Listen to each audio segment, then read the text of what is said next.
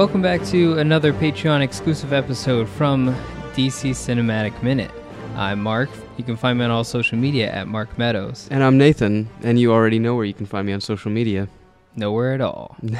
And today, for a more, DC-esque episode of DC Cinematic Minute, we're going to be talking about the Injustice series, Gods Among Us Year 1.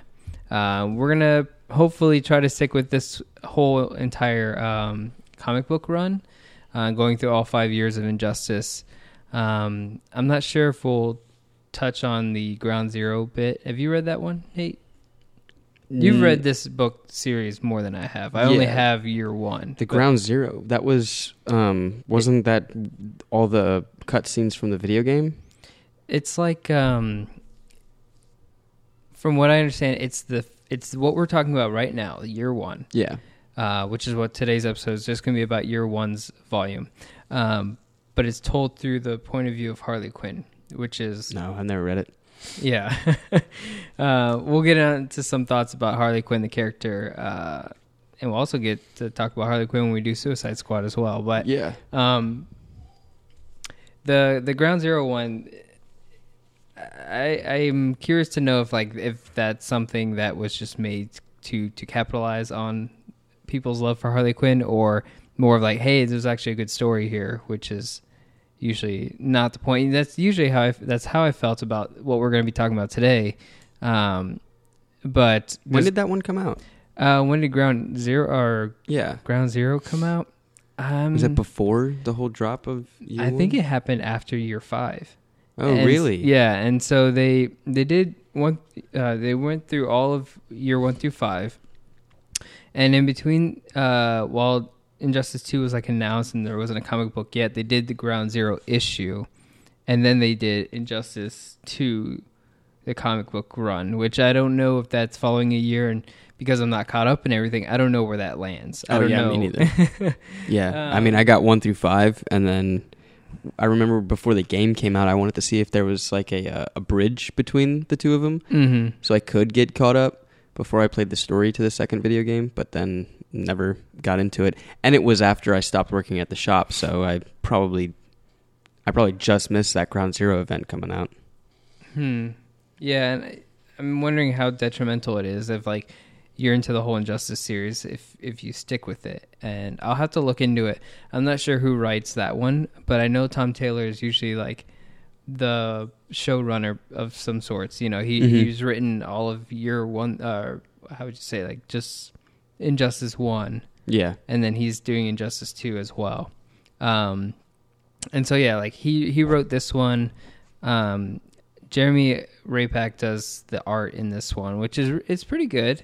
I think a lot of it's out of your control at this point when it's more of because this is a tie-in to a video game. For those who don't know what the Injustice storyline is, and for those who have no idea what we're talking about, Nate, do you want to give a brief synopsis of what this book is about for someone who has no idea? Yeah. So the concept of an Elseworlds world, in a sense, it's a completely different Earth designation from our normal, Earth Zero, if you will, regular prime Earth heroes. Anyway, it's the story of an Earth that is mirrored almost exactly like what Earth Prime is, but there was one instance that happened between the Joker altercation, I guess, between the Joker and Superman and Lois Lane that changed the course of this Earth entirely. There was a dealing, and it pissed Superman off enough to push him over the edge into becoming a all-powerful dictator over the planet. And much like what we discuss in our coverage of Dawn of Justice, that movie, we think, mirrors heavy aspects from this book, that we see on screen. So, if you've been liking and listening to the Dawn of Justice coverage, especially more recently, where Superman has been getting angry. Yeah. It follows this, in a sense. So yeah, it's, you kind of mentioned your hands are kind of tied when it comes to tying into a video game at this point. I would say half yes. for the first book? I would say 100% yes for the. I would say 90% for the first book. Let's go 70% for the first okay. book, and then 75. after that, after that, it's its own thing. Like it completely took off, and it honestly became one of my favorite stories to follow when it was coming out in single issues. It was really good. Each year had a different like theme to it, and it was dealing with different problems, and it introduced different characters, and it was just a continuing story. It almost kind of felt soap opera-y-esque, but not in a bad way. Injustice series? Yeah, it was just good. Like I know it made me want to. I mean, I was always every month like, oh yeah, Injustice comes out, and it was good.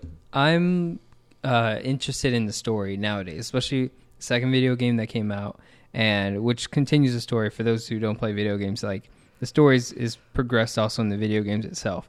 And these kind of help tell how we got to the very first one.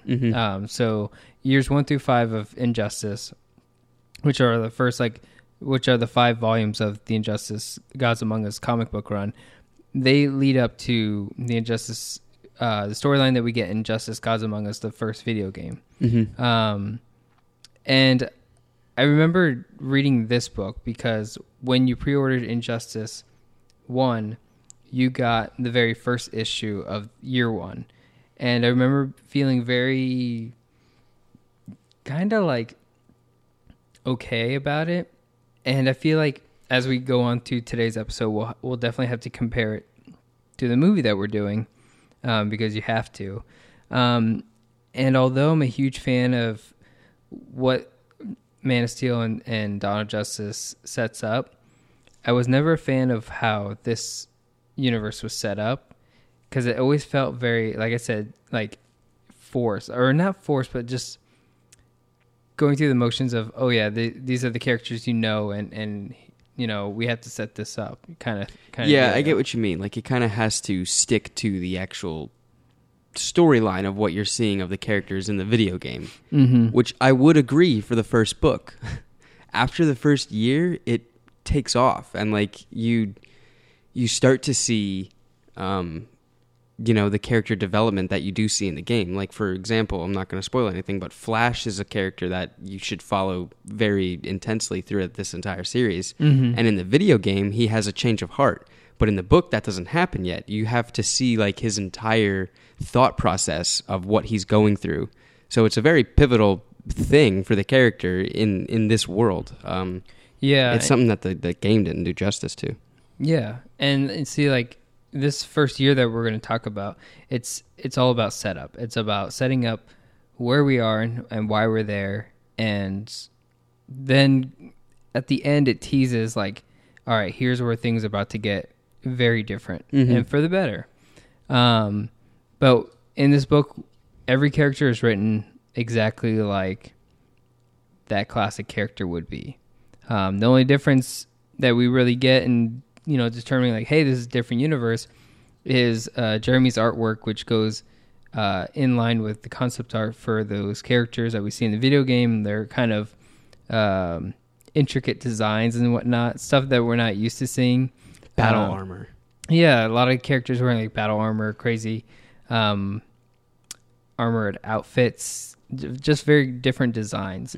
But for the most part, the writing is very on point. Like, you can almost hear the voice acting. Yeah. Like, and so it was a very kind of okay book for me. But as we move forward, and even in the storylines themselves inside the video games, very impressed.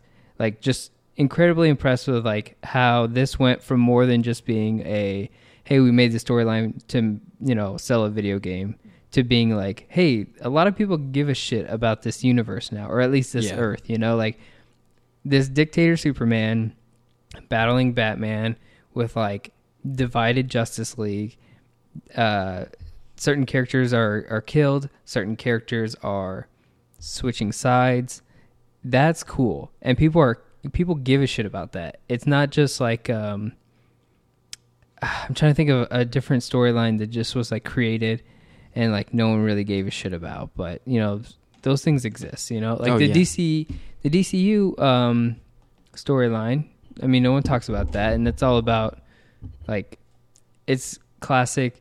Lex Luthor like goes into the future to like warn people about Brainiac and shit like that. And the online one. Yeah. Okay. Sorry. Yeah. And it's like stuff like that is like, okay, cool, but who cares? Yeah. Like here, people give a shit, and I like that, and I like where it has gone. But we'll get into it as we start coverage about it. So the first one, like I said, this first issue of Injustice Year One, it starts very like set up for what would you call it, like the catalyst? Like this is why everything. What the reasoning behind this entire world is. Yeah, here comes the break in like this whole universe. In which case, Superman is now expecting a son with Lois Lane, and it seems like we've got perfect Justice League at this moment. You know, like we don't have growing up Superman, we don't have corrupt Batman. Like everything is fine. We are like in a perfect world at this point. And then.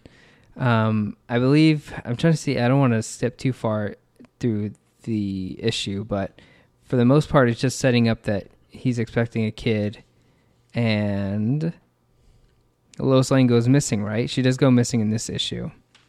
Yeah.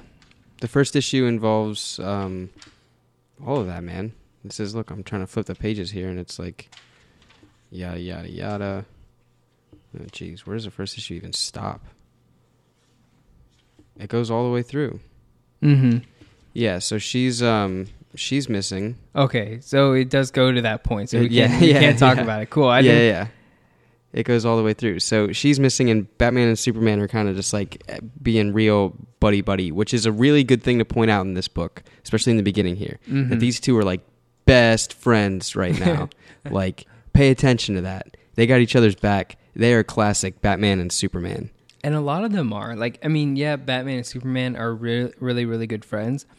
But the whole Justice League, you've got people that are good pals, great friends. Nothing has ever been...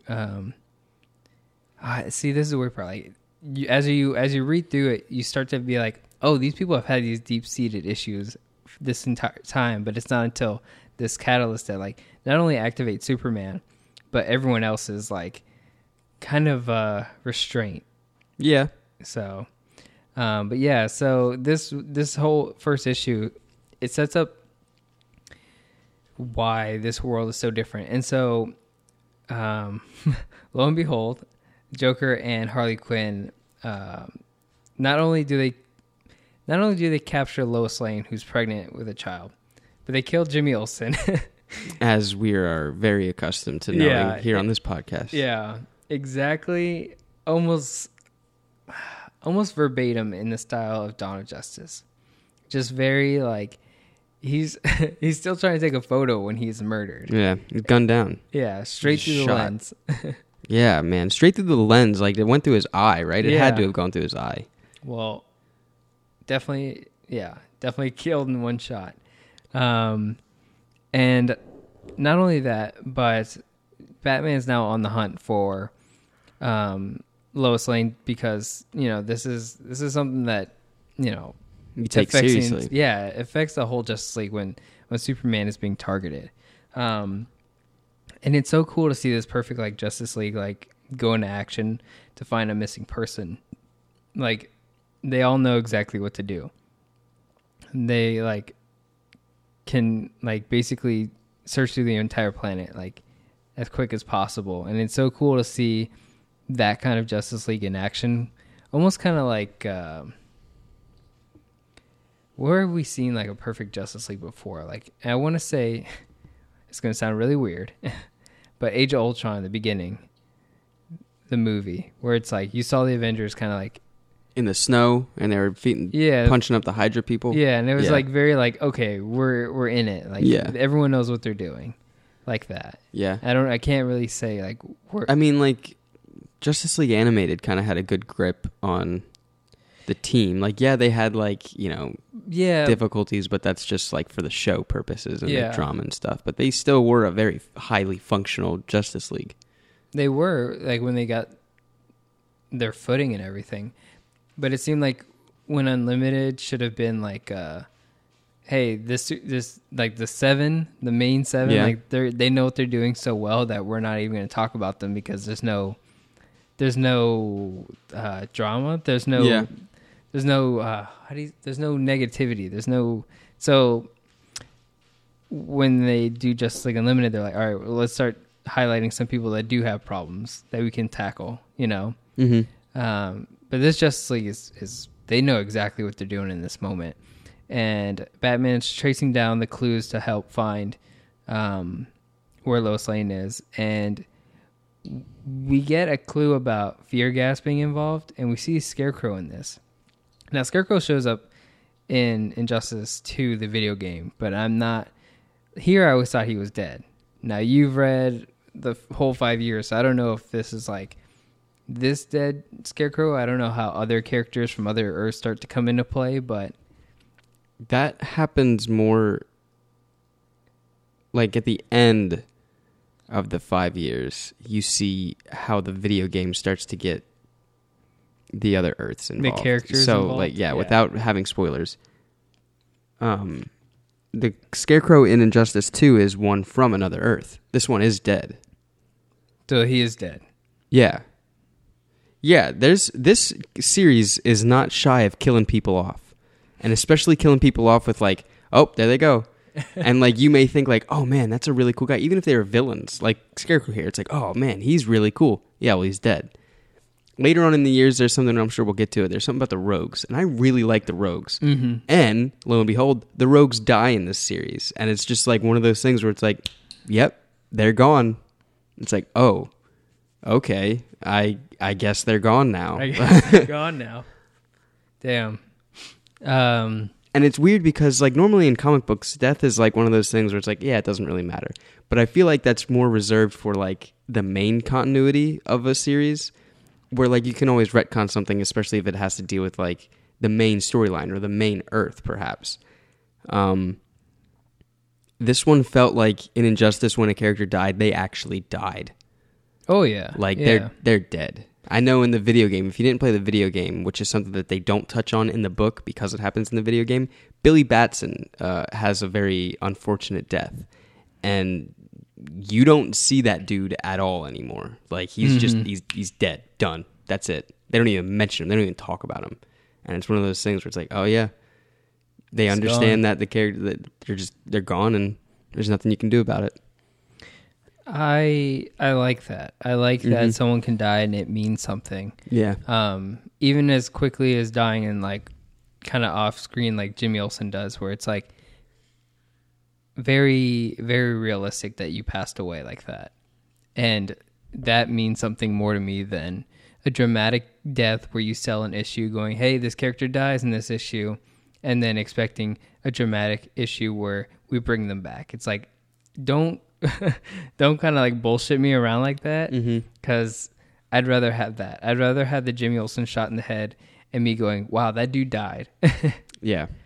and never visit that again. Done in like 3 cells. Like here, 1 cell, 2 cell, 3 cell, he's gone. And it's like, damn, that means something to me.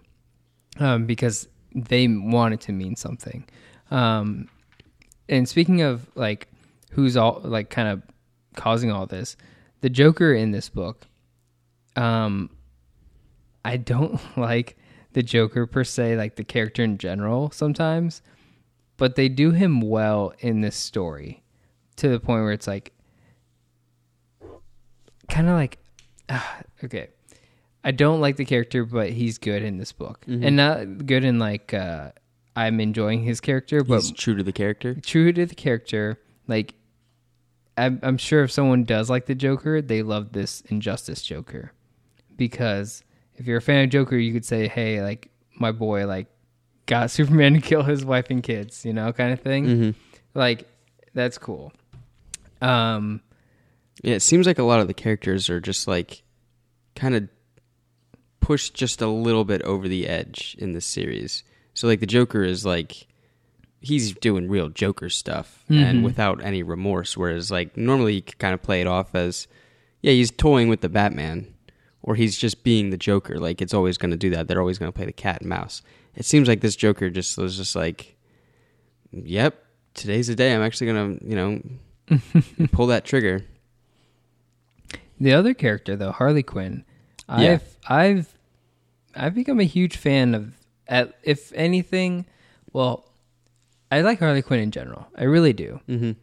This one in the Injustice series really sells it for me.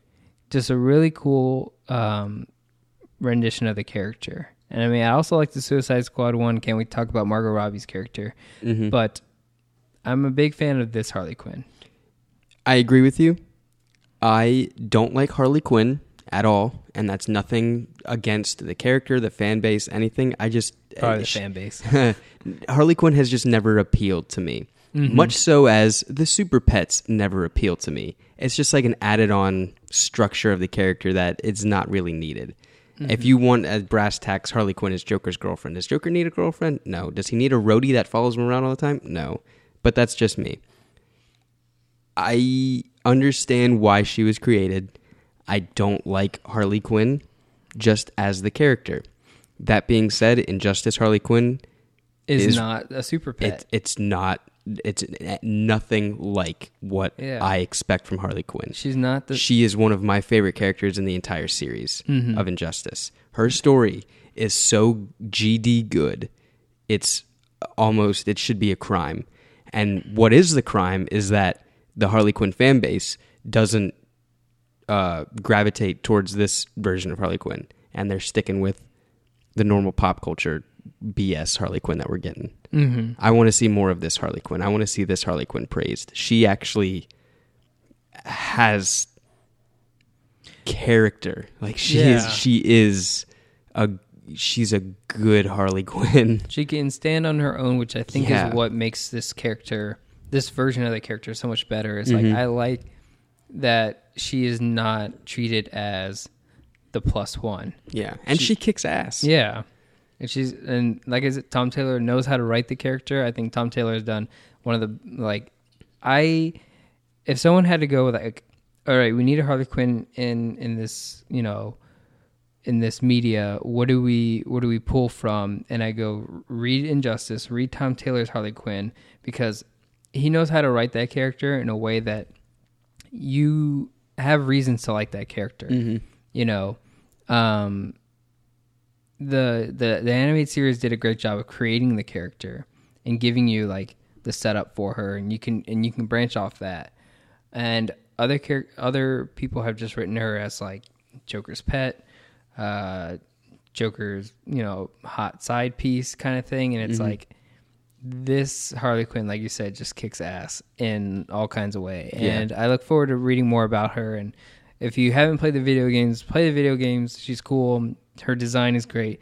One of the few designs I actually do like, because sometimes the designs get a little out of control. Mm-hmm. Injustice 2 kind of fixes that, the whole gear system. You can kind of make them look how you want to look, which is cool. Yeah. This is, in the book is my favorite Harley Quinn costume. Yeah, Injustice 1. Yeah. And that was kind of what sold me on this video game, was seeing her design, and I was very much about that different take on the character, and I know it sold for me. Yeah.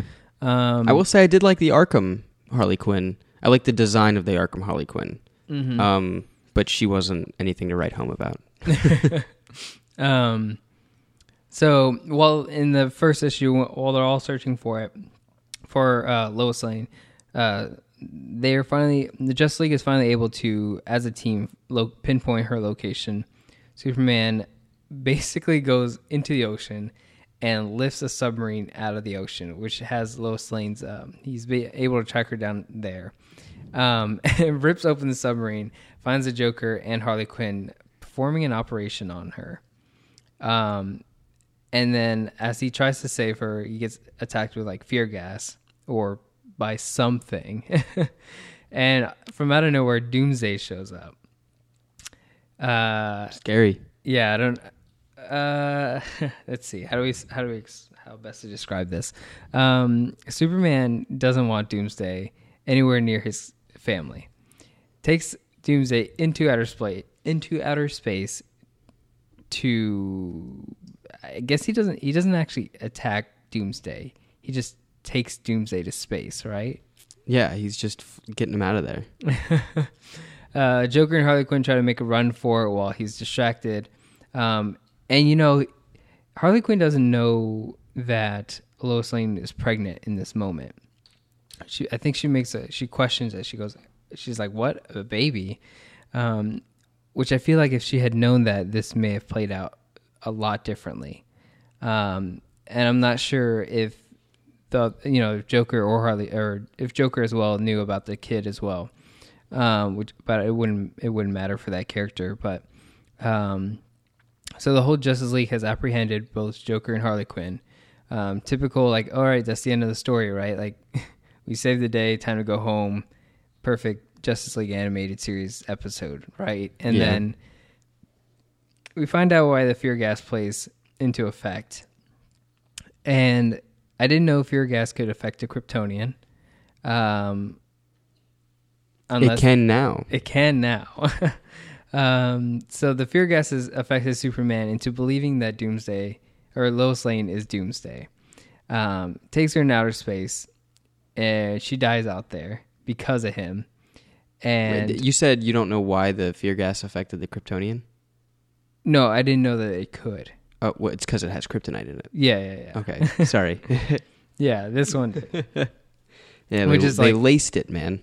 It's like probably a kryptonite. kick-ass high. Yeah, probably. And so, yeah, this is like,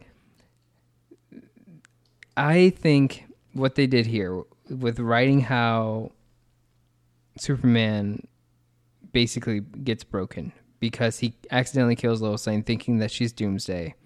And not only that, basically Joker made this device that, Nate, can you take this away? What? He blows up Metropolis because there's a bomb there. Yeah. Not only does Lois Lane die because of Doomsday, but there's a bomb planted in Metropolis that detonates because Lois Lane's heart stops beating. Yeah. Yeah. Kind of like the movie Speed. Yeah. So Lois Lane's heartbeat stops because she's accidentally killed by Superman. Metropolis blows up at the same time. It's like, I don't know if anyone has ever thought of that in a way of like getting to Superman. I don't know if people have been like, oh, like here's an idea that, that could affect Superman. Like, this works in a sense of like, you can only write this once, like here's the Injustice storyline. Here's where you go like, well, we need something to turn Superman evil. Mm-hmm. You know what I'm trying to say? Like, this is what they went with. They went with, oh yeah, he gets Kryptonian fear gas into believing Lois Lane is Doomsday, and he, with his own hands, kills Lois Lane. And top it all off. And yeah, cherry on top being, oh yeah, her heartbeat is connected to a bomb. It blows up most of Metropolis, or at least a good portion of it. It's a pretty good plan.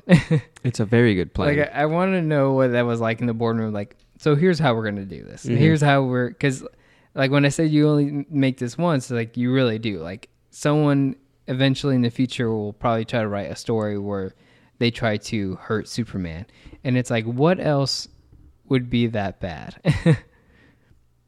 I mean, with how much Superman's love and obsession, if you will, over Lois Lane, like that's one of the most heinous things that you could probably think of. Mm-hmm. Having the man that actually loves her and thinks the world of her, killing her and their unborn child, and then destroying their home. Like, it's not like, yeah, Superman could, like, you can argue that his home is Kansas, but like Metropolis is the home of him and Lois and everything that he's built Superman on. So it's like you're attacking both fronts. You're taking away Superman's literal home, but then everything he actually, describes as home, which is, like Lois idea, and the kid. Like his idea of home. Yeah, so it's just, you want to know how to break this character, that's it. Mm-hmm. Which, again, is why I thought this first issue was very okay. When I say that, like, the characters and the writing I always felt was very, like, um, very fifth grade level. Like you can understand what's going on real quick.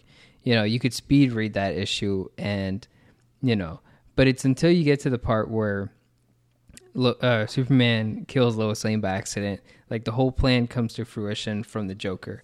That's when you go, hot damn, that's intense. Like this is how it happens. Yeah. And it's good on Tom Taylor and whoever else helped in creating that plot point, because that is in fact an incredible way to destroy Superman. Yeah, but what's crazy is that, like, the Joker did it. The Joker came up with this plan. Like, you think the Joker and Batman play cat and mouse for years, and neither one of them ever pull the trigger in this sense. They never push themselves over the edge. They never go to kill each other. And that's, like, you know, honestly one of those things that fans either love or hate about the character.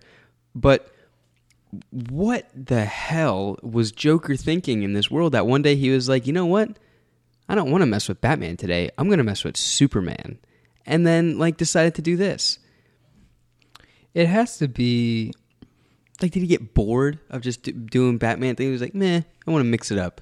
I mean, that's what he says in the book. He's like, yo, I got bored and I'm tired of losing, and I wanted to go after the big guy. And, you know, Batman was like, you don't ever do that. Like, yeah. You know, and then at the same time, let's see. So I don't think we get into what happens after she dies. I think it ends with her dying, and then in the first issue, yeah. The second issue is like the interrogation, which is what we see in the video game. Okay. Yeah, which we'll get to kind of Batman's thoughts on what has happened after. But yeah, with Joker saying, hey, you know, instead of destroying Batman and Gotham and all that, like, let me destroy Metropolis and Superman. Like, let me turn the tables on them. Mm-hmm. You know, Lex Luthor's not involved. He has nothing to do with what's going on. It's just a Joker plan, but used on someone who's a really good person. And it seems crazy. It makes sense, though. And then we're trying to think, like, okay, so this is a different Earth. Does that make enough sense to derail this Earth into its own path? And I want to say yes, because that's what it is, right? Like, you have like one free chance to derail something in a way, right? Are you, like, when you create a different Earth 1, Earth 2, Earth 3, or, you know, I think you're always given like the one chance to, like, okay, hey, this is what's different. What makes it different? Yeah. And and the one free thing being, hey, instead of attacking Batman, Joker decides all of a sudden, hey, I'm going to bother Superman. And because no one gives that any much thought, we get a scenario like this. The whole Lois Lane being killed by Superman, that falls in the effects of that. You know, Joker's cause to hurt Superman affects everything else. Yeah. Which is okay, and, you know, it works for me and all that. It's just that effect right there, that Lois Lane dies by the hands of Superman because of the Joker, and also blows up Metropolis. That's some heavy stuff, and that's why I thought it was so cool. And to me, like, it makes a lot of sense, and I'm okay with that. I think it's great, and I think that helps. That helps create a defense for, like, all right, well, why would Superman ever be, you know, evil Superman? Why wouldn't he just be good all the time? It's like, imagine that person just being... break him. That's always just like a fundamental idea of... just take that of person a away. good person, yeah. Like, or having a really bad day, you know? Yeah, exactly. How do you break them? Well, how do you, you know... It's what does Luthor say? You can't be all powerful, nor can you be all good. Like, you just can't. There's going to be that one thing that'll break you. That'll push you over the edge. So, yeah, well, now that begs the question, all good or all powerful, you know? Clearly, he's not all good in this situation. His intentions are all good, but he is all powerful. Yeah, see, that's is there a way you could still see him as being all good? He sees himself as all good. Yeah, that's could see the problem. Philosophy would dictate that. That is the problem. His mentality is all good, But then again, It's exactly what it is. He sees, like, later on in the years, you see the entire argument. The dude sits in a fucking throne and dictates to his other league members on what sections of the earth to police and what to do. And it's like, if anything steps out of line, snap, put him back into line. And he thinks that is protecting. Yeah. He thinks that's protecting. He thinks that's safety. And he thinks that's all good. That's insane. So in the second issue, we get into like, is it one catalyst or is this a two-part catalyst? Because the whole thing that we have to get to is Superman is evil now, quote unquote evil now, and well, let's pump the brakes on that one. He's not evil now. No, but that's where we need to get to in this issue. By the end of, there's something that by happens. the end of year one, we have to get to a point. Which I just clicked in my head now. This is 12 issues, 12 months. Yeah. 1 year. Mm-hmm. I didn't get that until just now. So in the second month, where we have to learn that Superman's methodology or his ideologies have changed. His way of looking, his philosophy has changed to, what would Superman do to how do I get to the right place? We talked about this in Dawn of Justice in the nightmare thing. In the nightmare scene of Dawn of Justice, Superman has lost this woman that is his world. He says she was my world, and you took her from me. Mm-hmm. It's exactly what we're getting in this year right here, and we need to really plant our feet into that so that you as a reader or you as a person who's consuming this story understands that. So she has died. Now where do we go from here? So revenge. In the initial movie or in the initial video game, like in the storyline, you're led to believe that Joker being taken care of by Superman in this issue is the real catalyst. Like, that was it. But I always believed it was like Lois Lane was dying and that was what snaps in his brain, right? Lois Lane's death is what snaps in his brain to lead up to what happens when he finds the Joker. Yeah. Because in this issue, we have a moment where Superman, he makes a decision. He's grieving. He's in the middle of Metropolis with Lois Lane's body. And in that moment, things change. Things take a turn in his brain. Like we said, his philosophy changes and he decides on something. Now he goes to leave and confront the Joker about this situation that has just happened because of him. And the Green Lantern tries to stop him. The Green Lantern. But the Green Lantern kind of fails to stop him. Obviously, we're going to be seeing a lot of kind of one-on-one fights throughout this book because it's a video game where you do fight kind of one-on-one. Mm-hmm. And so we need to see that in these action pieces. I have a question for you. Yeah, go for it. Have you always... Now, I feel like I have seen this in a lot of things, and I don't know if this was supposed to be a thing for the League itself. Is Green Lantern, in your opinion, like the second in command of the Justice League? Yeah, and I know that sounds extremely, I don't want to say stupid, but ill-informed, because clearly if you're saying that Superman is the top dog, the next one under him would be Batman. Or you're saying who runs the League? Oh, Batman is in charge of the League.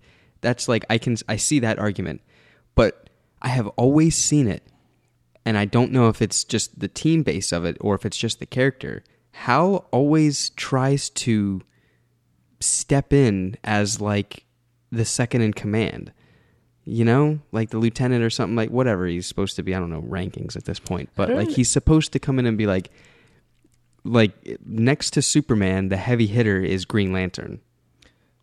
Which I mean, I guess that might be a male thing because clearly Wonder Woman is right under Superman. That's a good question. Let's be real. I know they gotta have like some sort of ranking system, right? maybe Hal thinks it's a ranking system because he was in the military. But then again, like, now the 7, like the main 7, I feel like that could be a flat like council. Like no one ranks higher than each other among the main Justice League. But in the aspect of like Justice League Tower, and we have like an unlimited amount of superheroes under our belt, then you invoke like a roster or a ranking system to keep some people in line, because you have to. There's just way too many of you with metahuman abilities. Like, we can't take that chance.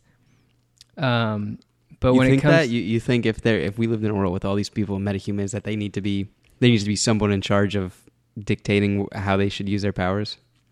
That's a loaded question. Yeah, I would. So switching universes, you're all for an Xavier school. Yeah, why wouldn't I be? I don't know, because if you want to stick it, we're talking with like Brotherhood versus Xavier School. I'm talking about metahumans or superheroes or like gifted people in general. If they have gifts and they are not guided, are you one for making an institution that's tasked with guiding them, like a league or a school? Yeah, I don't see why not. I feel like that's important. Like, we need that for almost everything, just structure and just, like, you got to keep things in line. You can't just, I mean, it's like this. That's the whole Civil War thing. Yeah, it's like if you're for the Sokovia Accords. No, that's the movie, the Superhero Registration Act. Yeah, that's the actual. That one was to get thing. rid of their like identities and stuff. That was to say, hey, if you have powers, you need to like step up and say, hey, I have powers and I need help using my powers. We can't have you running around the world all willy-nilly just using your powers. It's the same thing as Sokovia Accords. The same. Wasn't the Sokovia Accords just directly related for the Avengers? And wasn't it mainly for Scarlet Witch? Well, she caused it. It's not her fault. Anyways. And God knows no one ever cares about her brother. Too bad he just died in that island. Like, come on. Yeah, he did die. But so did a lot of other people. Anyways. Yeah, so Green Lantern tries to stop Superman in this part that we're talking about in the book, and that always struck me as like, Green Lantern has always seemed like the cocky, especially Hal, the cocky individual, but like, I've always felt like he knows when not to cross the line. And it seemed like this isn't crossing the line, but a little bit foolish, where he does try his best efforts to stop Superman because he is clearly very angry right now trying to go confront the Joker. And Hal's like, hey, you need to cool off, like, chill out. And he tries to put him in a bubble, he breaks out, yada, yada, yada. But Hal always just, like, he just tries to square up with Superman. And I've always felt Hal maybe sees himself as like a second in command kind of guy. I think Wonder Woman is supposed to be that keeps him in check, but that doesn't, the book, yeah, that doesn't seem to happen. I would say normally if the Justice League needed someone to help take down Superman or keep him in check, I think it would start with Wonder Woman. But I'm very curious as to your thoughts on Injustice Wonder Woman. Yeah. I'll give you the regular books as we're going through this, and you'll see her change. And I think I want to say that you're probably not going to be the biggest fan of Injustice. Oh, Wonder I'm Woman. not. Yeah, I'm already. Yeah, I mean, I've played the 2 video games, and I've known where her story has gone, and I don't get it really. I don't know where it comes from. Something's off with this Earth, and I still don't know what it is. I wanted to say that it was the Joker attacking Superman, but something with Wonder Woman happened that I'm not sure where it began. I wonder if it is the Joker attack on everybody, because what we're led to understand is that this Injustice universe is the exact mirror of Earth Prime, minus the fact that this Joker's bomb actually went off. Mm-hmm. Like that is the turning point between this Earth and Earth Prime. Mm-hmm. Everything else happened exactly the same, right? Up until this one. Oh yeah. I think in Earth Prime they were able to stop the bomb and fix everything, and in this one they weren't. Anyway, we'll get to that later. Sorry for spoilers if that was a spoiler. But maybe the kicker for this universe is that It just affected everyone. And why did it affect everyone? Was it because someone like Superman actually got attacked and he was seen as vulnerable, and that kind of made everybody a little scared? So in Wonder Woman's mind, she is, you know, this demigod that can do anything compared to a Kryptonian.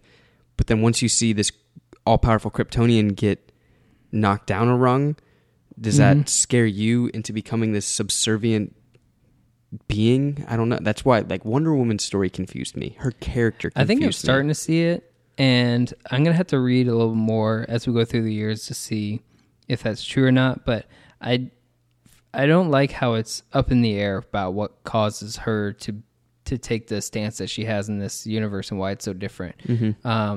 It's okay to go the route you did with Wonder Woman in this series. Just explain it really good so people know. Yeah. Because I think a lot of people are just like, oh, she's just in love with Superman and she's always wanted Superman instead of him wanting Lois Lane kind of thing. Yeah. Which is like... which it's wrong. Yeah. See, I don't believe that. I think, you know, what it is we have Joker killing a woman with a child. There's a one strike when it comes to, you know, you don't do that. You don't kill children. You don't kill women who are pregnant with children. You don't target people like that. Second being, like, you hurt Superman.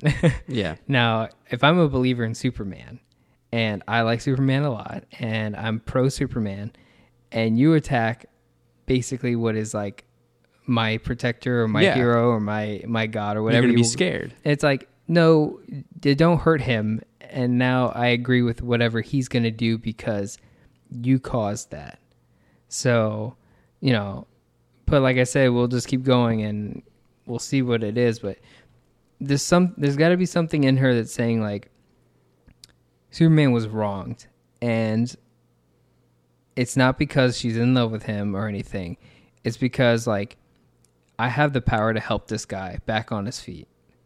And I'm going to do that, you know. And I think maybe just the whole romantic affair might be something that happens afterward, you know. I definitely don't think that the romantic aspect takes priority in any of her motivation. All right. But yeah, Green Lantern tries to step in. I've always seen Green Lantern as just the ambassador. So when I said, like, the all seven have like a ranking system that's pretty much on, you know, leveled out, I think they all have roles. And Green Lantern is more like the interstellar, like, ambassador. So, but yeah, he basically tries to stop Superman. Superman kicks his ass, or doesn't even kick his ass, just takes his ring and lets him fall and catches him, and off he goes without basically breaking a sweat. Shows up where Batman has the Joker, and then kills the Joker right then and there. And the Joker and Batman are having a heated debate about what Superman's next step is going to be. Joker already knows what's going to happen. He succeeded. He knows his outcome. He knows it's coming. He knows that he has gotten to Superman. And Batman's over here like, no, like, the man I know is not, he's not going to fall for that. He's going to grieve. He's going to move on. Like, Superman's one of the strongest people I know. And then this happens, which, does Batman just not really know? Or is he, like, trying to deny it? Is he trying to convince himself that this is not going to happen? You know? Yeah, he's probably trying to convince himself that Superman wouldn't go this far, wouldn't go to these lengths. Mm-hmm. Clearly he does. Yeah. No, he absolutely does. He enjoys this, I would say, you know. Superman? Yeah, he killed the Joker because he liked it. And why did he like it? He liked it because it satisfied his grievance for Lois Lane dying and all of Metropolis dying. And brought so much justice into the world by just killing that guy. You know, so many times that people question Batman should kill the Joker and all the good that it would do, but all that good that it would do for everyone else, but for you, it would just turn you into a cruel person. And it's almost like you're trading spots with that person. You know, I kill the Joker because he's full of evil, but that evil doesn't disappear. The evil like transfers over to you at that point. Yeah. You know, you become what you've tried to destroy. And that's heavy stuff, you know, like I'm glad the character's gone. I hate seeing the character. Yeah, I'm just not about that character. And it's like, if that's how he's going to go out, thank fucking God. Cause yeah. How does he go out?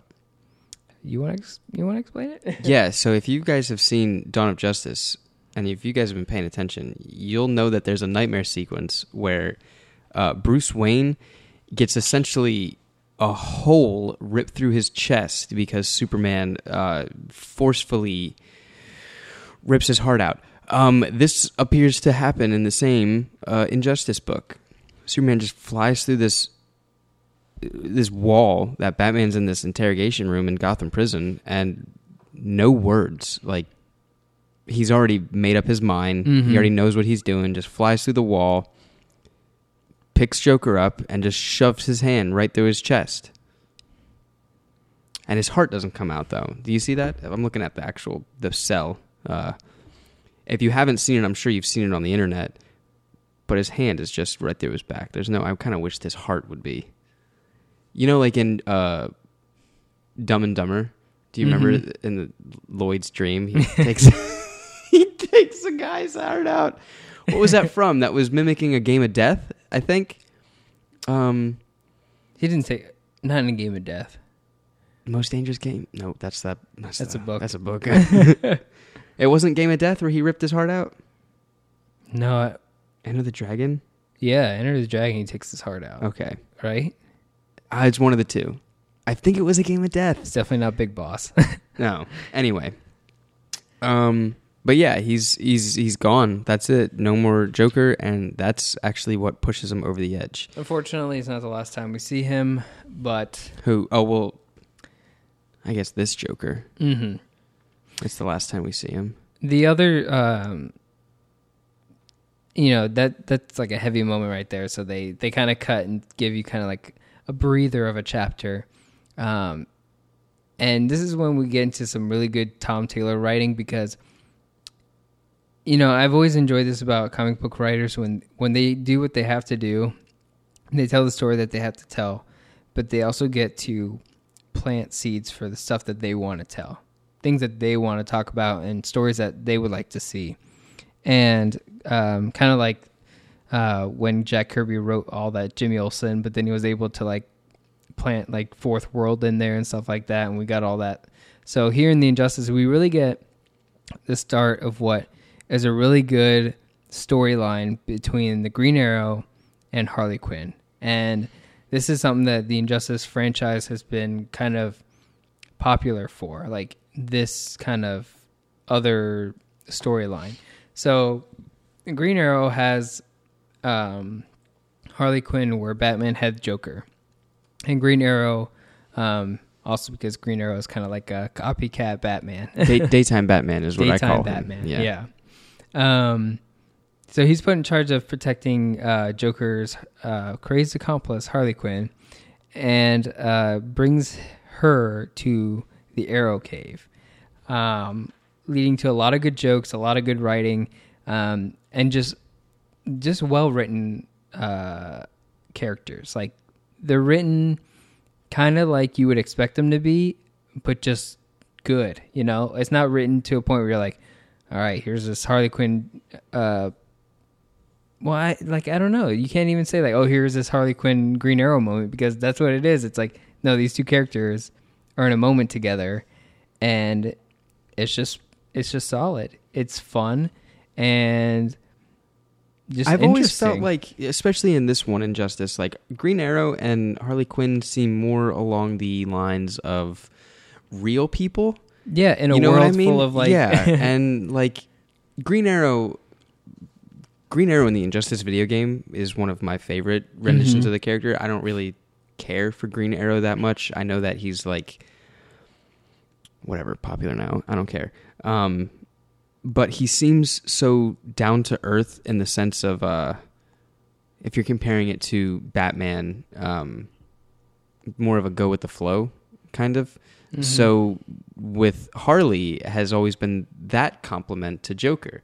Joker has been like a play it by ears, like I'm, no plan, I'm kind of wacky, whatever. But Harley Quinn has always been more of a roll with the punches in a Joker situation, where she can stand on her own 2 feet if Joker ever gets into an altercation or something like that.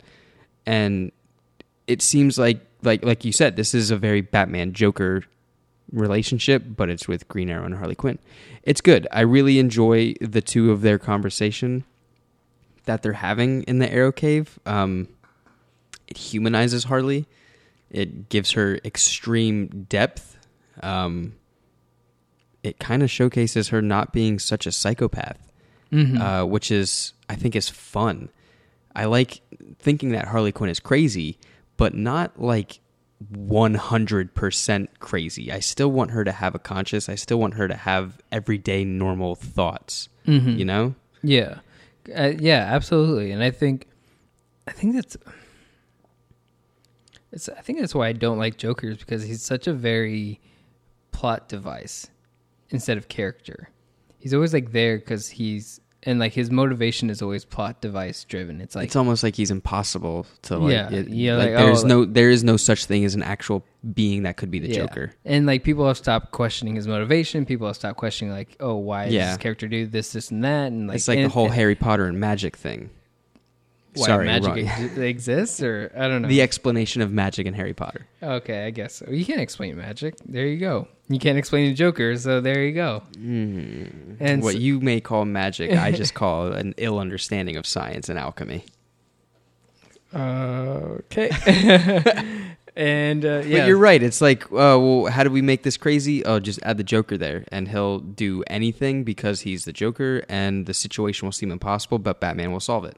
Yeah, and then we go, why is Harley Quinn here? And he goes, oh, it's, she's into him. And it's like, she's there. And she spins around and kicks a lot and has guns and a huge hammer. And it's like, oh, okay. She's a novelty. Yeah. An accessory. But not here, not in this bit. And, this is when we're starting to see, like,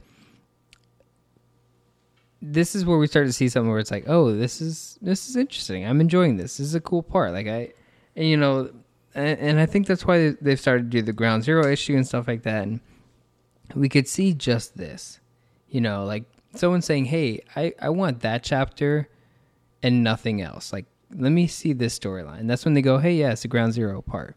Like, people are about that. So, yeah, that to me, the whole Harley Quinn in this, the Green Arrow, Black Canary that we're going to see later on down the line, that is why Tom Taylor is really good writing this series. Where everything else seems like a kind of your hands are tied, like you got to set this up because we're doing a video game about it. Make sure you hit these points, A, B, and C. He goes, this is a cool story. Let's dive into that, Yeah, it's I like later on we get a little bit more of Harley in her kind of relating to Lois, actually, relating to the entire situation. She's a very fun character to follow, and if we're going to be continuing this Injustice series with going through the years, we'll definitely pay attention to Harley. Mm-hmm. And so with the aftermath of like Superman killing the Joker and everything, so this starts like another huge effect in which the supervillains in the world then start to like realize, hey, if the Joker can do it, anyone can do it. And especially the fact that word is getting out that Superman has killed the Joker. Now the supervillains are all about like, hey, now we can attack Superman and hit him where it hurts because he's vulnerable now. The most powerful man in the world, and he's vulnerable. So they attack what's left of him, which is his family. Because after events of killing Joker, Superman decides, hey, you know what? It's time to lay down the law. Let me be real for a second. My name is Clark Kent. Like, this is the Justice League. Like, we're going to start fixing the planet and actually giving a shit and not taking no for an answer anymore. And the supervillains don't like that, so they go, and now with the information of Clark Kent, Mirror Master steps in and helps kidnap his parents, Martha and Jonathan Kent. Which again starts this whole thing where it's like, okay, let's get the Justice League in again and try to find his parents now. And and I totally skipped the whole part where they like, it starts with him grabbing that like dictator or whatever out of that country, which is very this is what we want to see sometimes from Superman. It's like, yes, please just go over there and stop whatever's going on. Mm-hmm. It's a moment where you're like, damn, that's scary, Superman. But at the same time, I'm about having Superman go do that. Sometimes he's got to get his hands dirty. Yeah. Which that I have a problem with that. I don't believe that. Get your own fucking hands dirty, people. Don't throw it all on this one being that you think can solve all your problems because he can punch through a couple walls with one swing. That's messed up. Don't look for Superman to solve your problems because then you get a goddamn world like this. Mm-hmm. Yeah, absolutely. Couldn't agree more. You have to just be aware of what you're asking for sometimes. Yeah. So yeah, he gets the whole Justice League to come in. He's like, this is my plan for world peace, and I need everyone on board, or so be it. And this is also when we start to get to see Wonder Woman. Kind of, she's about it. She's for Superman's plan for world peace. She's going to do whatever she can. We get some really cool action between the two characters. Wonder Woman is taking on like an army out somewhere in the desert or something. She's like taking on like an actual army, like militia and everything. She like dives through a tank and whatnot, and then Ares shows up and he's like, hey, I'm not really about this whole this whole plan for peace thing that your boy Superman is doing, and I'm kind of questioning it. And she's about it. She kind of starts to explain her motivations for trying to help Superman, and it was kind of like what we were just talking about. Like, she wants to help Superman get over what happened. She doesn't like that Superman was hurt that way, and she's there for him. Ares suggests that she's doing it for more selfish reasons. Man, nothing like the god of war, or any god in that matter, coming down to put you into check when you're Wonder Woman. Like, those guys still exist, and those guys are still keeping an eye on you. Like, Wonder Woman's supposed to be the beacon for the gods, I guess. Like, she is supposed to be the proof that they're still there, that the old gods were like a herald. Yeah, there you go. That's the perfect word for it. And then you have Ares coming along, which, Ares is always going to exist. And he like puts her in check. Like, what do you think you're doing, lady? Mm-hmm. That's powerful in itself. Yeah. The fact that he doesn't understand it. Like, and no shit, he doesn't understand it. So as we go through this first year, and it's very much of like hey, we have to include these characters because they're in the video game. Mm-hmm. And now I'm questioning, like, well, I've always questioned it. Are the characters in this storyline because the storyline came first, or did they decide to have the characters and then try to build a story around them? I have no idea. That's a very good question, and I could not tell you which one came first. I want to think that the storyline came first, but it's kind of hard for me to believe that they mapped out all of a 5-year storyline with regards of just saying, because there's a video game coming out. Mm-hmm. It seemed like the video game company would be like, hey, we're going to make this cool video game. Like, DC and everybody, they're going to make this cool video game. And then after the fact, like, oh, can we tie this into a story? Can we make this into a world? I don't know. Yeah. Maybe I'm just not giving them too much credit. For the most part, it normally will feel like, oh, that character has to be in the video game, so we got to figure out how they're going to fit in the story. Things like that feel like that. When you have Catwoman there, when you have the Joker there, why is Harley Quinn here? Why is Solomon Grundy here? Stuff like that is like, okay, well, we're making a video game. We need those characters in here. I wonder if the argument is Ares does not feel like that. Ares feels like they wrote a story and they were like, well, it makes a lot of sense that if Superman was going to impose peace on Earth, that he would be like, that takes a lot of my power away. I'm the god of war. Like, I can't, this isn't my deal. So he has always been like one of those characters that it makes sense. A lot of the characters in the second video game, Injustice 2, felt like, well, we got the character, we need to make a story that involves them. But Ares has always felt like a character that made sense to include him in the video game. Mm-hmm. Not just like he'd be a cool character to fight as. Like, yeah. He's really not, but he's a lot. His story makes sense to me. But yeah, that's pretty much about it on that one. What were you gonna say? Don't remember. Yeah, can't remember. Had nothing. Wasn't important. In the fourth issue, this is when, and I believe, have they already gotten his parents at this point? What point are you at? The part 4. Yeah, have they found his parents yet? I'm trying to. I feel like I skipped through that part. Yeah, it was all a blur. If you can hear great podcasting, you'll hear pages flipping. Mm-hmm. Yeah, they got their parents. He got his parents. Okay. Yep. Cool. Yeah, so no big threat, big deal.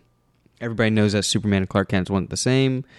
The only loose end you need to tie up, I guess, is the Kent family, so put them into protective custody and you're golden. Yeah, it does feel like that. It almost feels like, all right, we established that he's vulnerable with, Lois Lane. Like, we're not going to ever do that again, so let's kind of like have that situation happen and then fix it extremely quick and show that the Superman has changed to the point where he's not going to allow shit like that to ever happen again. Mm-hmm. So he's imposed his plan for total peace among the planet, and to globalize it fully. Which his reasoning is, it's good because he essentially told the people of the planet to stand up for themselves and to not, stand idly by if you're feeling oppressed, mm-hmm. which is complete opposite of what happens. But like that is the basis of good, all-powerful Superman. Which is why so many of the JLA members like fall in line because because that's what they want. Yeah, it's like that's a good idea, man. You're right. Mm-hmm. And for the people that can't stand up for themselves, we'll have to do that and stand up for them, mm-hmm. which is the idea of the Justice League. They fight for those who can't fight, for themselves. But when it gets to a point where you're like usurping the whole governments because you just don't like the way the parking meters are set up in your country, and then you go to like completely call in a Justice League per se to take out the leader, there's a little bit of a problem there, because then it's almost like, where does that end? You know? And the answer to that is it doesn't, because then you have Superman doing the same thing, and then where does that end? It doesn't. That's the end all be all. Superman coming in and inflicting his law is the end. And for once it feels good for some people, like even till the second video game, like he has supporters. He has human, non-metahuman supporters. Like they want to live in peace, and they want this to happen. And like Superman's not going to come knocking on your door if you did nothing wrong. Like, yeah, but didn't they say that about the SS? So, but that's how they feel, and and even the turmoil even like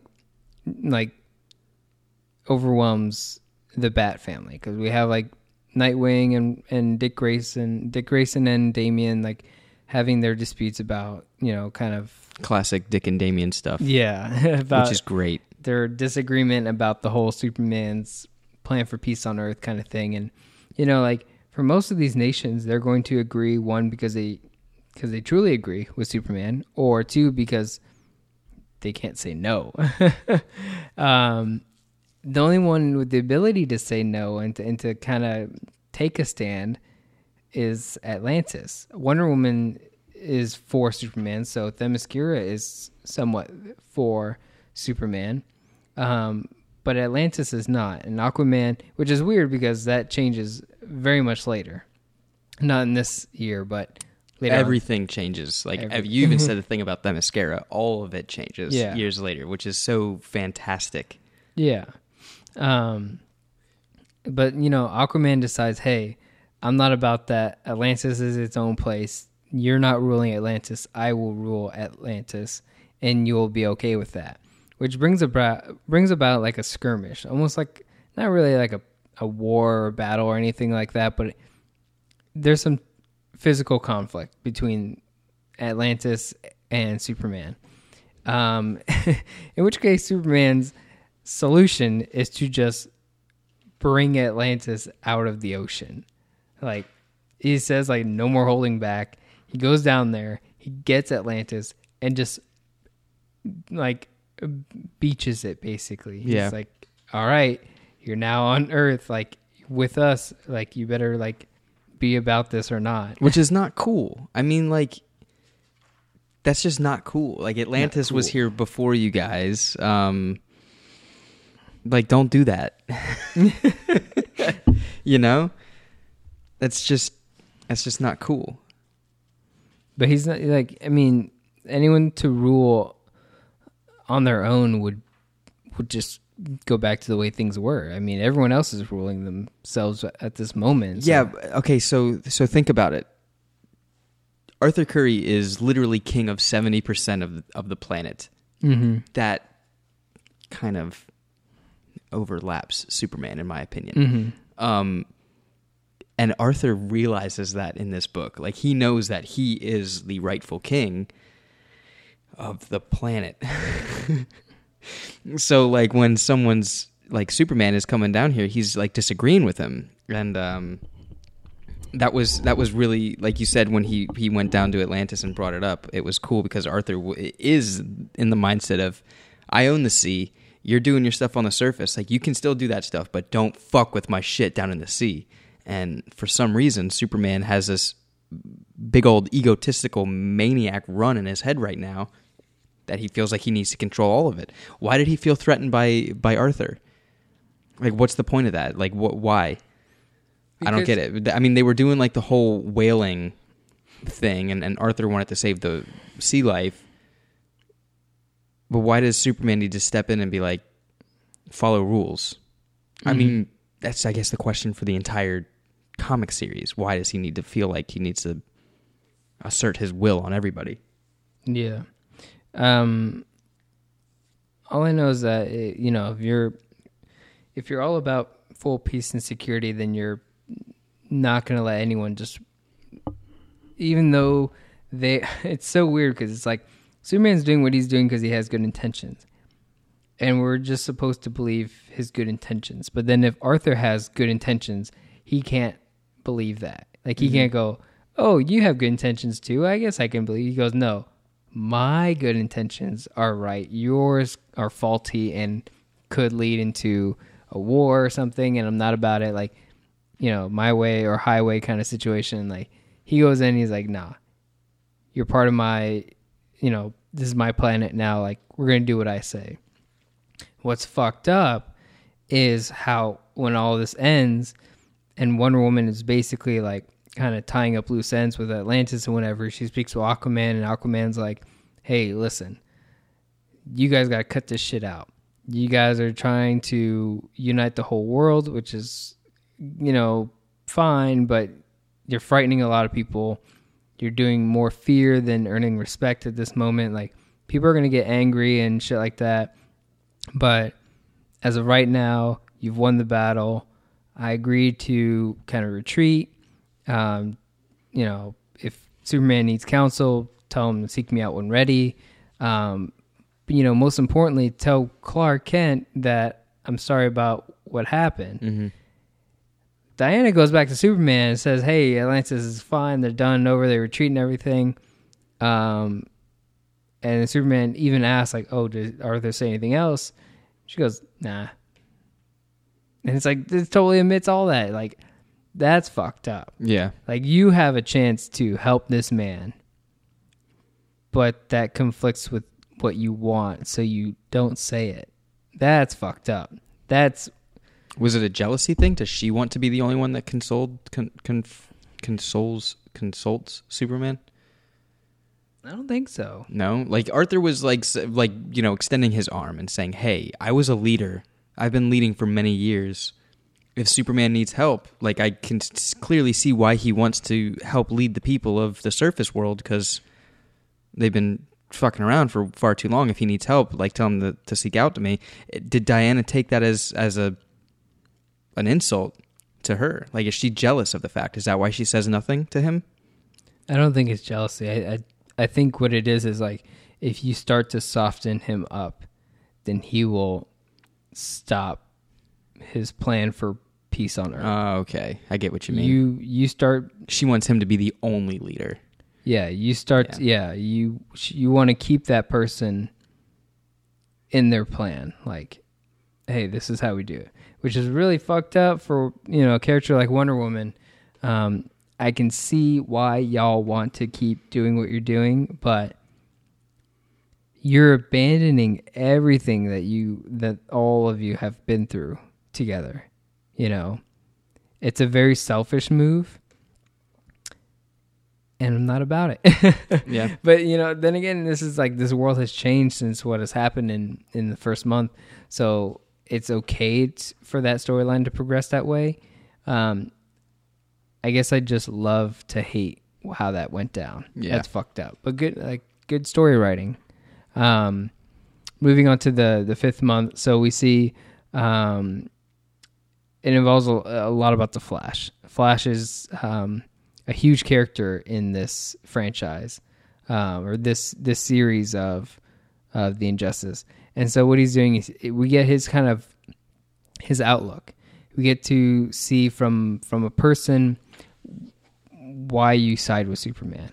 Wonder Woman's is very questionable and very detrimental, but Flash doesn't have a swaying opinion, towards Superman. He can't change his thoughts or anything. He doesn't have any influence like that. Flash's story is to be influenced. We get to see the effect on a kind of everyday type person. And so Flash is kind of he's running around. Definitely, he's running around. He's kind of reflecting back on everything he's been seeing lately, and questioning, is this the right thing to do? Is it not? And he's for peace. He's for everything that Superman is saying. But he's just seeing the worst of it at the same time. Mm-hmm.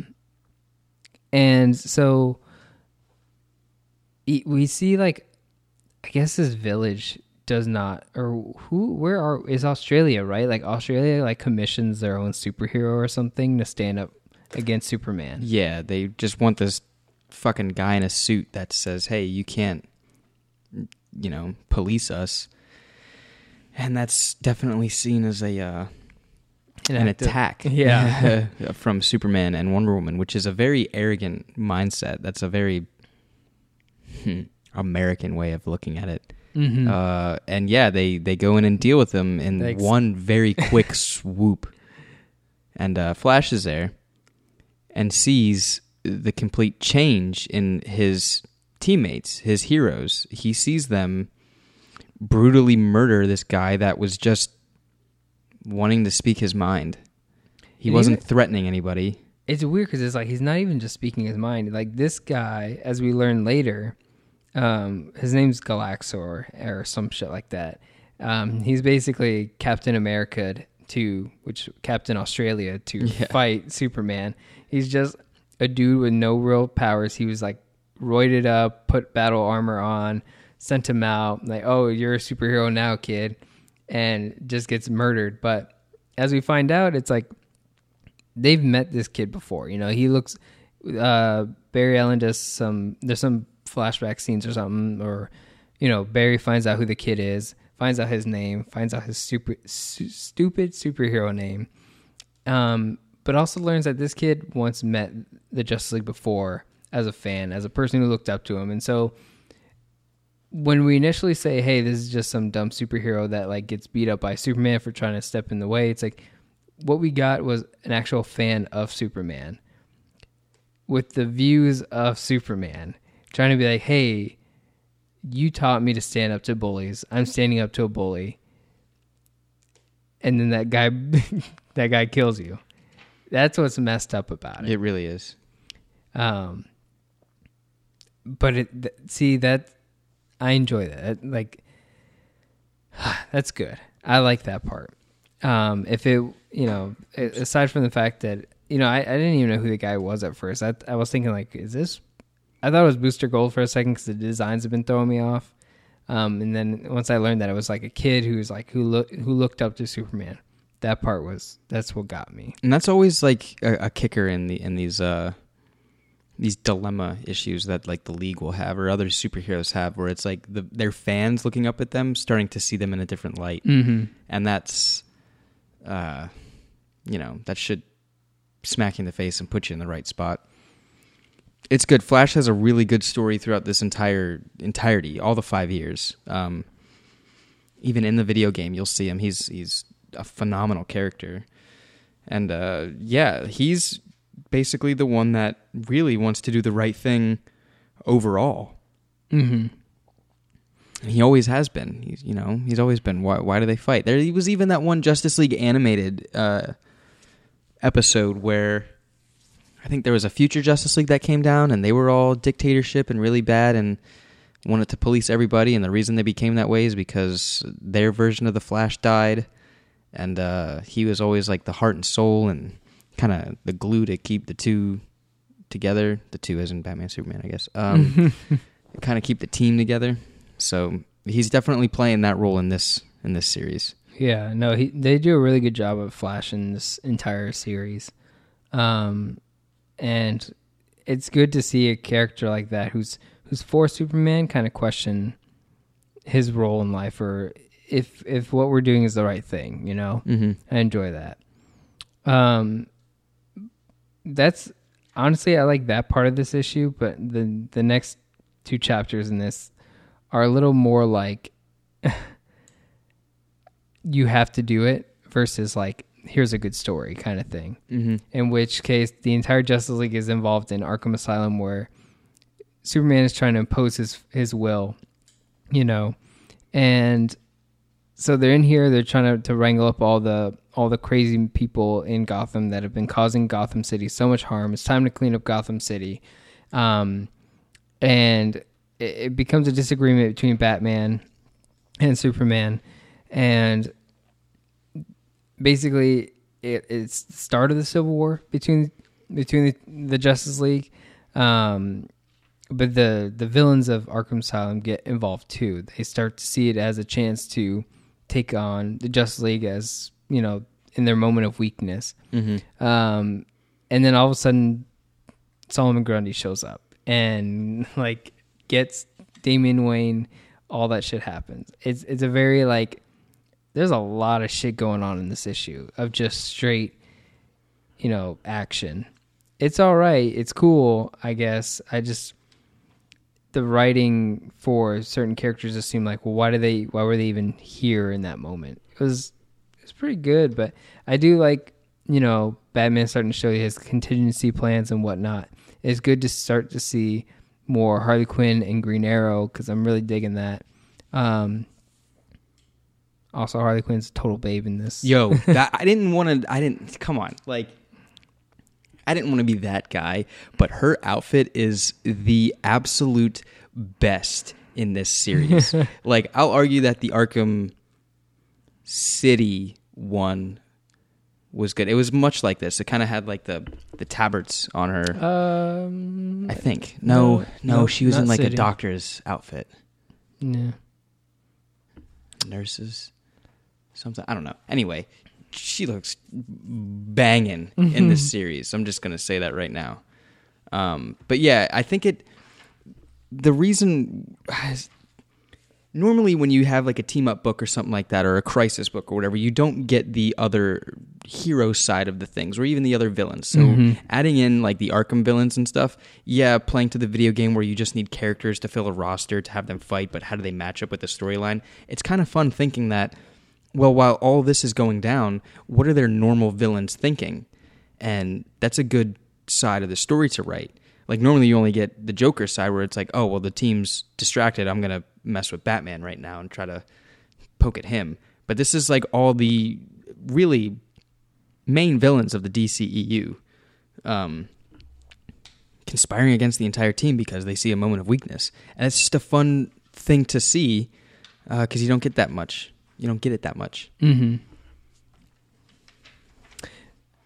And, you know, we see that, like, in the next issue, which is, it involves Catwoman. Like, she's technically a villain, you know, and we get to see what her thoughts are on everything. And, you know, like, yeah, she's more of a rogue. She's a villain, like, or she's a vigilante of sorts. Like, yeah, she steals, but she questions, you know, who is truly evil. Like, are we who are doing minuscule stuff like me stealing from evil people? Is that what's evil? Like, what is evil? Like, is the guy in the sky who's like watching everything and dictating how things are go? Like, is that not true evil out there? Which I'm kind of about the Catwoman design in this. It's a little, how would you say, like, put together kind of costume, but I enjoy that because that kind of makes sense to me with Catwoman.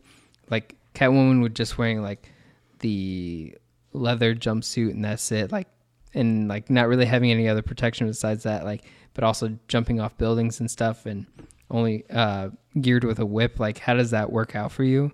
This looks like kind of a thought out Catwoman. Like, here's all my equipment and here's how it's attached to me. Here's how everything works. Yeah, she looks like a base jumper. Yeah. I like this Catwoman design. I really do. Yeah, I'm going to say one thing. Her design in Injustice 2, the video game, again, total bait. No, and yeah. It was like the bangs in her, like coming out of the top of her her cowl. Whew. Yeah. Oh, yeah. Selena Kyle. What's up? I'm a fan that all three of the sirens are in that video game. Yeah. That was awesome. Did you skip one thing?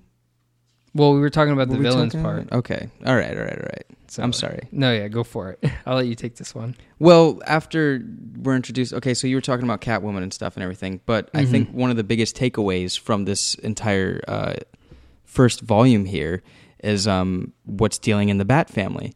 And so in Arkham, everybody's kind of trying to police the situation, and it starts to turn into an argument between, you know, the heroes. And Dick and Damian are having an altercation, much like they do because they're brothers and they like to pick at each other.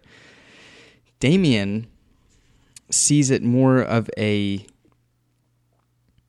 annoyance from Dick and not more of a teaching lesson of what Dick is trying to do, in a sense. Yeah. And he attacks Dick, and it's very upsetting. He goes to throw one of his batons. What do you call it? Escrimas. What is it? Escrima. Eskroma? Escrima. Eskrima. What's the one with the electricity? It's electrified. The E stands for electricity. All right. I'm kidding. I don't know. So he throws it at Dick, hits him in the head. Now, normally we saw in this same exact, like, parallel cells a few issues ago, Dick actually caught the Eskrima. He caught it.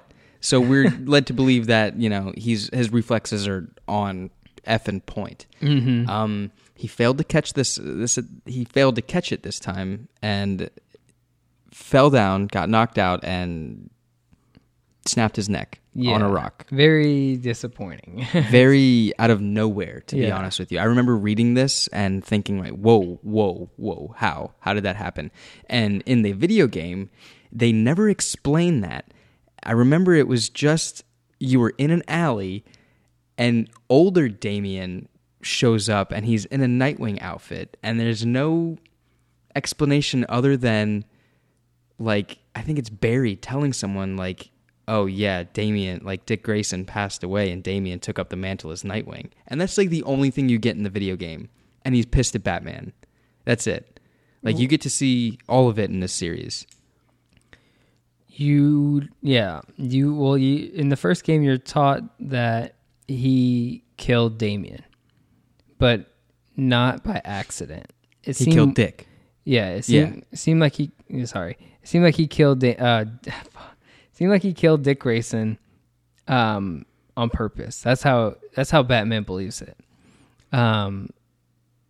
But here it's by accident. Like he was just angry at that moment, and he tried to hurt Dick Grayson, and as brothers do, man. Yeah, and unfortunately, he accidentally killed him, which is what's so fucked up about it. I remember reading it, and I remember just being very like, that fucking sucks. Yeah, that happened. Yeah, it really happened. What's really good is what happens later on in the years. I really like what they did with this. It did not seem like a just killing for no reason.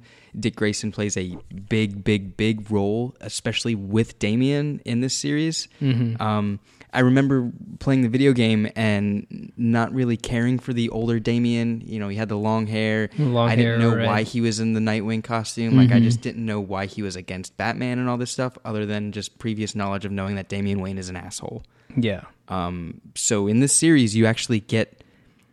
God, Damian has such a incredibly hard time in this Injustice series. He is the epitome of that torn emo kid that just doesn't want his parents to be divorced.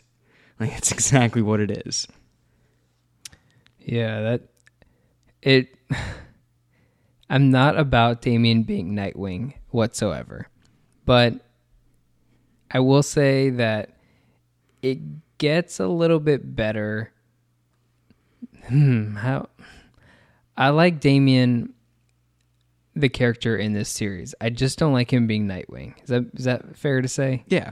Yeah. Like, in general, you don't like Damian Wayne being Nightwing? Yeah. Okay. I'm okay with how he is written, though, as a character. You know, he's an on-point Robin. Mm-hmm. But I'm not a fan of his design, his version of Nightwing, and, you know, that's all I'll say about that. But I do like that Nightwing was in this video game.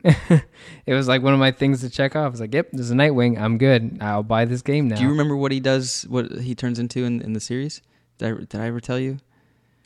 What Dick turns into? Like, normal Nightwing? Oh, wait. I don't want to spoil anything. Whatever. We'll move on. Isn't it like, but isn't it also, it does the same thing that the Flashpoint does, where it's like he becomes, no. That wasn't the Flashpoint. That was this. Yeah, in Flashpoint, he works with him, but we'll get there. In the Flashpoint, like, it's really weird, because in the Flashpoint, he still works for Haley Circus, and one of the persons that works there is, what's his name? Boston Brand. Boston Brand. I was thinking, like, yeah. Anyways. Yeah, it was. So, spoilers, we'll get there, but if you're interested, look on the internet. Yeah. But yeah, that's the first half of the year. It's the first 6 months of it. I guess next time we decide to visit the Injustice storyline, because we're going to try and get through all 5 years. We'll try to do months 7 through 12 of that year. But the way that this one rounds out is basically after Catwoman kind of has like a brief escape from Superman, who tries to apprehend her and, you know, from the crime she's doing. Batman and Catwoman tries to help Batman, because Batman is like extremely angry with himself. He's lost one of his sons. He's lost his chance to deter Superman from being the ruling dictator that he is. The Justice League is at war with each other. Like, there's a lot going on, and so like Catwoman is there to help Batman like get through it all and tell him to relax and whatever. And, you know, like, she's a good character. I like that character a lot. And then they're visited by not only the president, but Lex Luthor as well. In a bizarre like meetup where you think like they're going to go on a mission together. It's going to be typical Gotham. Like, they're going to meet Commissioner Gordon. And now they're meeting up with what is starting to be the plan to take out Superman. Superman's gone too far. Like, he's imposing his will on everything. And so they decided that they need to stop Superman. And so they bring in this team together, which I always thought was going to be like, oh, we're going to see these characters in the video game. but we don't. So we're introduced to characters like the Atom, Huntress, even Batwoman. Aquaman is part of his team at first too, and so is Black Canary, I believe, And Black Lightning. and Black Lightning. Yep, Yeah. I think that's it, but I can't remember if anyone else is in that. Batwoman plays a huge role in the insurgency here, as well as Huntress and Black Canary. Mm-hmm. I don't remember Black Lightning being all that much in this book. I'll have to remember it later on. I also like and seeing. even what? Oh, I was sorry. I was gonna say I also like seeing all of Superman's, his members out around the world, just like, this person's in Sudan, this person's over here in Israel, and like superheroes like, oh, I work for Superman, I'm here to make sure you guys are at peace. Oh, I work for Superman, I'm here to police you. That sucks, man. Or Raven's like somewhere. We're introduced to Raven in this one. I love the Raven in this storyline. She's not, she doesn't have much to her. She's a very static character, but I like the design and I like playing as Raven in the video game and everything. But yeah, she's all about the whole Trigon thing. She's, helping Superman out. Like, that's cool shit. I like that shit. And, that's just really cool to see. It's cool to see the divide in this Justice League at this point and how each one is acting. It's definitely something that is worth looking into more, and I think we should keep going with this series. Yeah, absolutely. Like I said, it was a rough start for me. It was a very the book itself. Yeah. The story. I didn't care about the story getting into the video game. And you don't have to. You just it's a fighting game. Like, it is what it is. But the way it is taken off, the way it took off to me seemed rough. But where it is now is such a popular acclaimed storyline. Like, I can honestly be like, hey, check out the storyline, because to me it means something now. Yeah, now it does. Yeah, exactly. And it doesn't take that long to get there. So it doesn't seem like, oh, you had to struggle through it for you to enjoy it. Honestly, you might just struggle with this book, and then after that, hell yeah. But this one sets things up. There's really no, except for the Dick Grayson bit, there's really no surprises. But it's a fun ride and pretty cool. I mean, really cool characters. I think the design of some superheroes might be something to get acquired to. You'll get used to it. Yeah. But honestly, the characters themselves, the way they're written, perfect. Absolutely perfect. I like the way Tom Taylor writes. I like the way he's written out the story. I like what he's been able to do with it. Mm-hmm. And it could have been just a one-off kind of like, here's how this universe got weird, and that's it. But instead, it became more interesting. It became its own thing, and that's what I'm about. There's no Tim Drake in this universe, is there? No. And I'm trying to remember. I think they mention him, but he's I think he's just not important. No, hang on. Because we have Starfire, we have the Titans. The Titans show up later on in the year and are all taken out. And I can't remember what happens to Tim, and I feel like he was there. Oh man. I picked up the Injustice books and tried to power through them before. I don't remember what it was. And then I got current with the single issues at one point. And anyway. Guess we'll have to get there and find out what happens. We'll get there when we find out. It's fun because it takes all the 5 years of what happens in the video game. There's something at the very end of the video game that kind of resolves the game's story. Mm-hmm. But it happens at the last page of the 5th year where you're like, oh, that's where the game comes in. I see it now. So it picks up the story, and it's pretty good. Does the game itself ever get written into the books, like the storyline or is it just cut off right there and you go, hey, now we're going to play the game? And so in the video game, I'm going to spoil this for all you people.